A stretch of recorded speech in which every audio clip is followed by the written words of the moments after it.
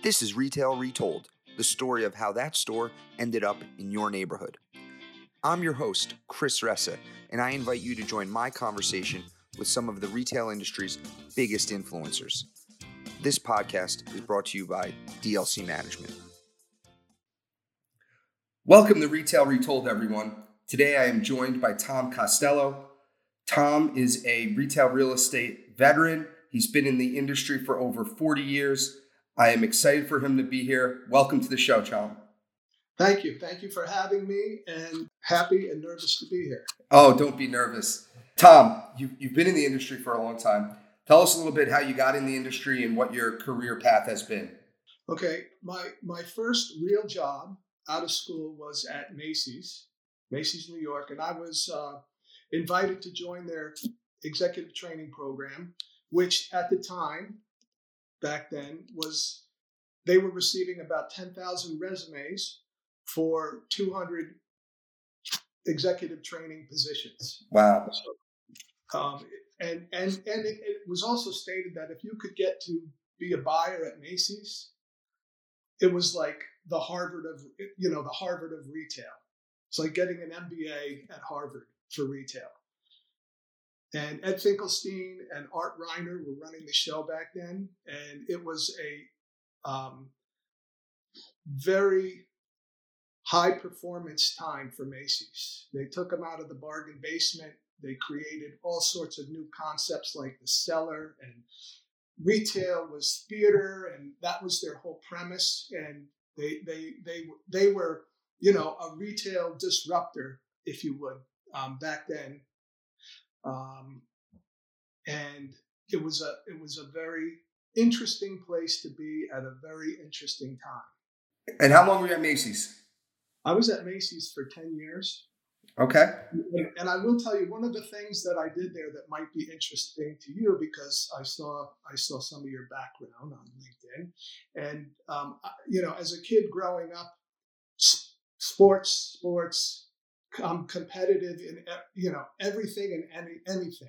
So at the time I was doing a lot of weightlifting in college and after college, and I did some bodybuilding as well. And we had a concept at Macy's Accent Shop. We were going to have a California conceptual season, right? So all these things like Pacific Coast Highway and all things sun and fun. And my thing was, I loved this little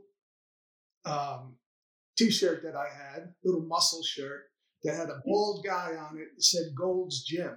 Okay, the only place you could get that stuff was out of the back of Muscle and Fitness magazine. And what I did, with permission from my boss and his boss, was reach out to Gold's and told them that we were interested in doing a shop and shop concept. Long story short, they agreed. We set up shop and shops in the 16 Macy's New York division stores at the time. And I had Dennis Tenorino and Paul Grimkowski. Dennis was a Mr. Universe winner, and Paul Grimkowski, I think, was Mr. USA. And I had them come into two of our stores and do seminars, one in White Plains and one in Stamford. And we had a big crowd of people come in and bought lots of merchandise, and it was just a really fun thing. And Gold, they used to like to say that I took them, or I helped get them out of the back of the magazine into, the world of retail.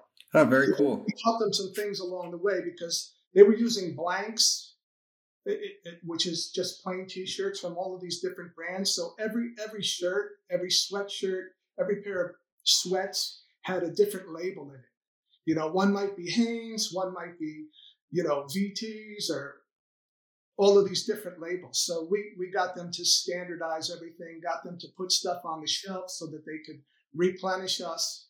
And it was, it was a big feather in my cap too, and a lot of fun. So you went for Macy's. What happened next? Next stop was Brooks Brothers, which was a very oldest retail store in America, actually, 1818. And they were in the midst of, they had been recently bought by Marks and Spencer, which was an English company who actually thought that America was still a colony. And so there was a lot of interesting stuff and interactions going on there. They had a whole different approach to the business. They had really taken a lot of creativity out of the way they ran their business, and everything was about numbers and, bean counting, and no creativity with the product. So that was a little bit of a different spin, because Macy's was the complete antithesis of that.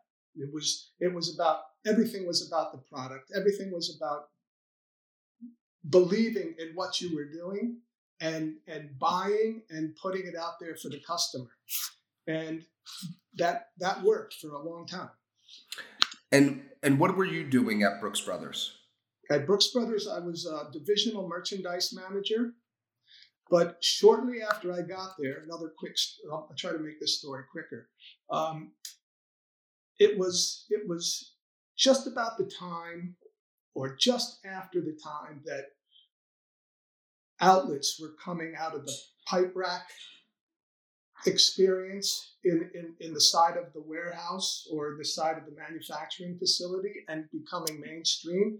So myself and another gentleman were pulled out of our mainline jobs for about 2 months, and we did a deep dive into why Brooks Brothers always had so much merchandise left over at the end of the season, number one. And number two, what could we do? What were the alternatives to liquidate that merchandise? Because at the time, we were Filene's Basement's number one vendor and their most profitable vendor.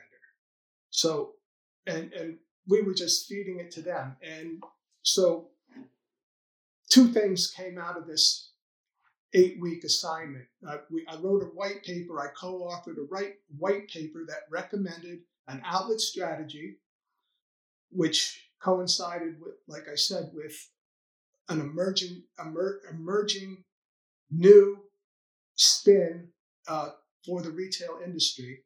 And guys like Chelsea Property Group were just starting to come alive. Anyway, we opened 3 test stores: Kittery, Maine, another one in Maine, and Manchester, Vermont. And the rule was these things had to be at least 75 miles away from any full-price, full-line Brooks Brothers store. And then in addition to that, we had a recommendation for best buying practices, a whole blueprint of what the business was to focus on for the next 2 years. Long story short, again, Brooks Brothers ended up having the outlet concept drove the business for years, as their main business had sort of leveled off and faltered. Their stores were oversized. They had too many of them. They overlapped in markets. So there was a whole reduction plan going on the full price side of the business, but the outlet business was exploding. We hit it exactly at the right time. How long were you at Brooks Brothers? For a little over 5 years. And then what's next? Next is Hugo Boss. Okay. And I was brought into Hugo Boss as the director of retail operations. And what they wanted to do was create a franchise system. Hugo Boss wanted to be in retail, but they didn't want to self-fund it. So we were looking for other people's money, of course. So I had no experience in it, but I sat down, found a franchise lawyer. We put together a whole franchise system, all of the registrations, the modeling, and I then took that and did a dog and pony show to our best wholesale customers and to see who would have an interest in opening full-line franchised Hugo Boss stores. Ended up with about one other thing. When I got to Hugo Boss, they had one licensed store. And so that I had to convert to a franchise once I got that system up. And then I got to about 12 stores in the franchise system. And we all decided that we're not really a franchise. We're not really franchising. Okay. And we converted everything over to licensing or back to a licensing system because we weren't charging a royalty fee. We had a system, we had a trademark, but we weren't charging a fee. And we weren't marking anything up other than what we did in the typical retail world. So wholesale to retail world. So anyway, we backed that off. I got up to about 30 franchise stores. We had 10. I did 10 with the Harry Rosen Group out of Canada. So, and for the audience, so if you're a business and I franchise to you, as a franchisor, the real way I'm making the money is through the royalty fees. And if I license to you, I'm making money through the product I'm distributing through to you. There's three things that constitute a franchise, right? There has to be trademarks involved. Yeah, they own the shop, they own the fixtures, they own everything. I'm just not charging. I'm charging. I can't in a license agreement. You're not charging a royalty. Okay? There's no fees. There's nothing that could be construed as a fee being charged to the licensee. And that's the distinction. There's no money involved. And but the way we were running our system anyway, the way we made our money was through the wholesale that we were selling, the wholesale products that we were selling the franchisee. So it was really a fine distinction between the two, and they decided to roll it back because, I was one guy trying to run the system, and there's registrations involved. There's, different things by the states. Both you guys found were inefficient and decided to go to company-owned stores. Well, what the impetus was that as a brand, you have a vision for your brand, and in order to control that vision and the brand experience from start to finish, you need to have ownership. Okay, I became about 6 months after I got there, they promoted me to vice president of store design, construction, and retail, and I became like a psychiatrist. Every one of my licensees had a different idea of how to merchandise, what they wanted to buy, what products they wanted to present, and it was very difficult to control, and it was also difficult to control the experience that was occurring in the store with each shop, even though we had training programs and things like that for all of their associates. But they still kind of, like to do what they like to do. Yep. Okay. And so you spent some time at Hugo Boss. Where do you go next? Salvatore Ferragamo. Okay. I was about 6 years at Hugo Boss, and then Ferragamo. I arrived in 2004, and it was a good time because Ferragamo had been riding a crest for a while, but they got a little fat and happy, and they didn't change with the times. When I got there, people referred to it as Ferragramma. That was like the big joke in the industry. And so our role was to, for control purposes, focus them on become a retail-focused company as opposed to a wholesale-focused company. They had stores, but the majority of their business was wholesale. That was the driver of the business, and stores were like a sideshow, almost. They were there. They weren't really focused on. They weren't kept up the right way. So we came in, and a guy who I had worked for at Hugo Boss came in as the CFO there. And about a year later, he got promoted to CEO, president and CEO. And he brought me in as a VP of real estate and construction. And about 8 months after I got there, they promoted me to senior VP of operations. And I was running, everything from the distribution center and warehousing to the legal, the store planning and design, travel, purchasing, everything that nobody else wanted to do. All of the, unglamorous stuff, which is, that's what I like. I don't like to be. I'm a great second in command kind of thing. I don't mind being, in the background, making things happen. And then your most recent stop after that was at David Yurman? David Yurman. And what did you do there? Well, David Yurman had been trying to get into Paris for 10 years, I was told. And every time they found a great location and they were on it, at the last minute, one of the big guys like LVMH or Kering swooped in and cherry picked that location from them. And they were down the road many, many times. So what I did was I worked with Cushman & Wakefield was the broker we were using, Anton. And what I had him do was to go knocking on doors, find out, we targeted the area that we wanted, where we wanted to be generally. And we focused in on certain streets and locations. And then he kind of went knocking on doors to find out if we could get an off-market deal. We wanted to force an off-market deal, and we were looking at stores that were underperforming, and maybe they wanted out. And it took about a year, but we ended up getting a location. It was a location that we wanted. It was completely under the radar. Nobody knew the place was even in play.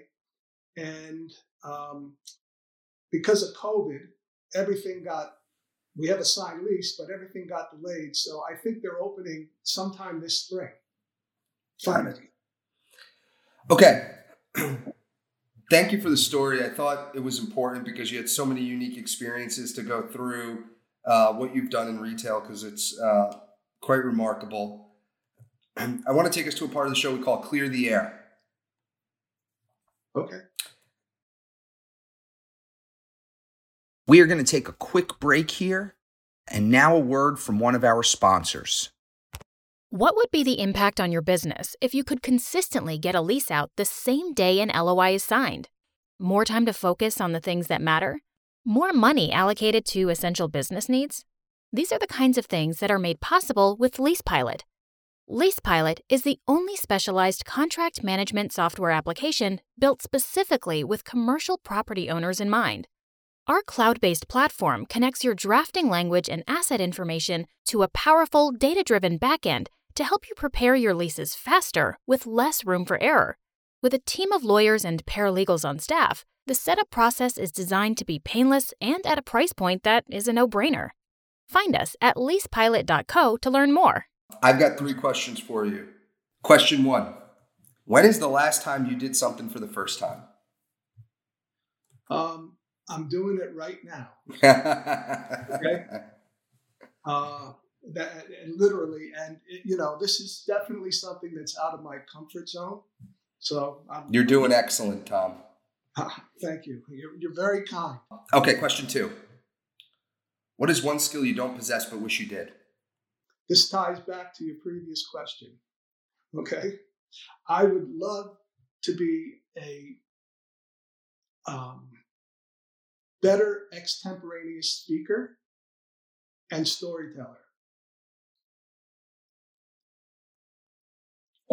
On a hard skill side, I would like to be an Excel power user, and I'm teaching myself, now that I have some more free time, I'm taking some Excel courses to beef up. Of course, I can use it, but I would love to be a power user in Yeah, Excel. I think that's a big one for a lot of people. I'm with you there. Yeah. Last question. What is one thing most people agree with, but you do not? I'm not going to say there's one thing, but what I will say is my philosophy is to avoid the herd mentality. Okay. And that's with anything I do, whether it's in my personal life, my family life, or my business life. I think that you have to look through the lens of whatever it is you're doing, whether it's a brand or for your family or for yourself, and say, what is the right thing to do for me? So I don't necessarily follow the herd, but and I think it engenders creative thinking as well by not doing what everybody else is doing. Some sage advice. I agree with you there. You actually have told us many stories, but you have an interesting story about a Salvatore Ferragamo. Why don't you tell that story about Bal Harbour? Okay. What? Not too long after I got to Ferragamo, we had a new store manager down in Bal Harbour. He was a very experienced guy that I knew from my Hugo Boss days. He was actually the president of a company that's escaping me in Hawaii. And he had come to Ferragamo and he was running the San Francisco store, and Bal Harbour was underperforming significantly, and he was interested in coming to Florida and relocating from San Francisco. So he came in and took over. Shortly thereafter, we came down to visit him, myself and my boss, and we went through the store and we started analyzing. And you walked into the store. It was about 4,000 square feet. It had a mezzanine that we didn't pay rent on. And you look at the store, all you see is women's wear. Women's shoes, women's belts, women's this, women's that. And then over here, there's a little corner, and there's a couple of men's things, right? The store was doing about $4 million a year. Men's was doing 65% of the business. Wow. It had 15% of the floor space. So the first thing that we did was we determined we're going to reset this store. We're going to rebalance the allocation of the real estate between men's and women's. No brainer, right? And we were bursting at the seams. We couldn't keep merchandise in stock. We had no place to put it. The turnover was way above the company average. We were over the square foot average productivity for the center now. We were doing probably 4,000 a foot when they were doing 3,000 a foot. Good problem to have, but Bal Harbour had been working for years on trying to expand the center, and nothing was going to be happening anytime soon. This is probably back in like 2011, 2012. And they're like, we'd love to make you bigger. We'd love to do this. And over us was this bookstore that they loved. They sold books and magazines. And the guy had been in the center for so long, he was, like a fixture there. And I said, well, why don't, and no other store had this in the center. Why don't we go up? Let us take over this bookstore space. We'll go up. We'll put in an elevator. We'll put in a stair. And no other tenant except the two anchors, Saks and Neiman's, had 2 levels in the entire center. That includes Louis Vuitton, Gucci, Chanel, everybody. So they thought about it, and they green-lighted it.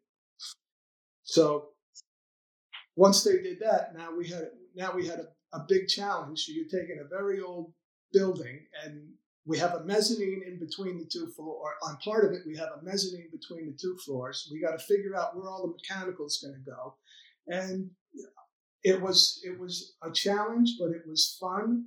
And when we were done, we had a beautiful 2-level store, the only one in the center besides the anchors. There's more now. Chanel actually ended up doing a 2-level store as well, and now they've accomplished their expansion.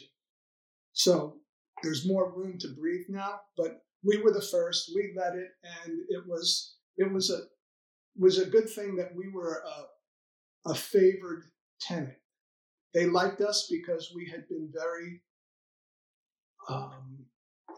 loyal to Bal Harbour. I don't know, there was what was going on at Aventura, and people were going into Aventura from Bal Harbour, and then there was the Design District, which every luxury brand jumped on, except for me. I had lots of fights about that center. I never believed in it. I said they're I don't know 7 to 10 years ahead of their time, and that I think that turned out to be true, and I think Ferragamo now went there. So an really interesting story. I have a lot of questions.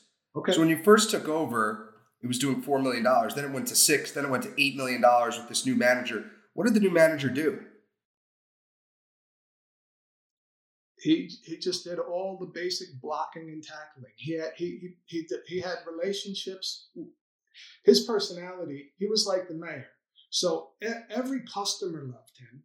And then everybody in the corporate office loved him. He developed relationship with all of the buyers and merchandisers. And, he could pick up the phone and say, I'm selling this. We had shearling coats, okay? He said, I can sell these. And they're like, in Florida? Yeah, I can sell these. Shipped them down. For years, he sold more shearling coats than New York, okay? And he was selling them to all the South Americans, because they have a winter down there. Right. Makes sense. We had a lot of Brazilian customers.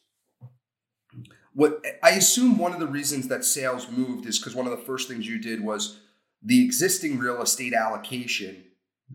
You changed that up to bring more menswear into the store. So that obviously had an impact. Huge impact. We ended up having a belt fixture. We originally had a belt fixture that had, like, you could have 4 styles of belts on it. We put in one that was about 42 inches wide, maybe 4 feet wide, let's call it. We were doing over $1 million a year on that belt fixture. Wow. It was mind-blowing. Wow. And it's all about teamwork and collaboration and listening to your customer, but listening to your internal customer as well, meaning the offices and the stores. Yeah. So you do this real estate existing real estate allocation of merchandise. You get the new manager, Luigi, in there, and then you decide you're going to go upstairs. And you mentioned a couple things that always scare me, which is elevators and stairwells, because it's not just the cost of those. It costs a lot of money to go vertical. How big of a dollar value was this project? We built this for $7.2 million. Oh my God! For an extra 4,000 feet? Yeah, and we redid the whole ground store. We did a gut renovation of everything. And so you had to, right? Was it 8,000 feet total? Is that what it was? Yeah. Wow. And you do 8,000 feet, $7.2 million, unbelievable. And you mentioned this, you got the whole store. Did you shut down? Because I know that's scary to retailers to shut down the store. We were fortunate enough to get a temp space. So we temped out, and actually we really didn't lose very much business at all. I think we lost 5% when we temped out. Wow. So you temped out. How long did this project take? I think it was 21 or 22 weeks because of the elevator and the stair. Wow. We were an 18-week construction period. So you have elevator and stairs now. You have a $7.2 million store. How much did sales increase? Well, the first year they increased a couple $1 million, and then the whole economy took a bit of a dive. So we were initially very happy, and then eventually we were disappointed because the South Americans stopped coming, the Russians stopped coming. It was something that was out of our control. But I'm sure I don't know. And then not too long after is when I left. What an amazing story, though. If you spend $7.2 million and you get an incremental revenue lift of a couple $1 million, then it's worth it. It made sense. Well, we did a similar thing. Well, not similar, but we had a similar challenge on Rodeo Drive where we had Bill Sofield, who's a architect, redesign a new concept store from the ground up for Ferragamo, different than anything they ever had done before, but tying back to that glamorous time, kind of Art Deco-y time of the 40s and Hollywood glamour. And he did an amazing job. The big challenge there was our store was in the bottom of what originally was a parking lot and parking deck, and they carved out the bottom piece of that parking area as stores, retail stores, and we had the majority of it.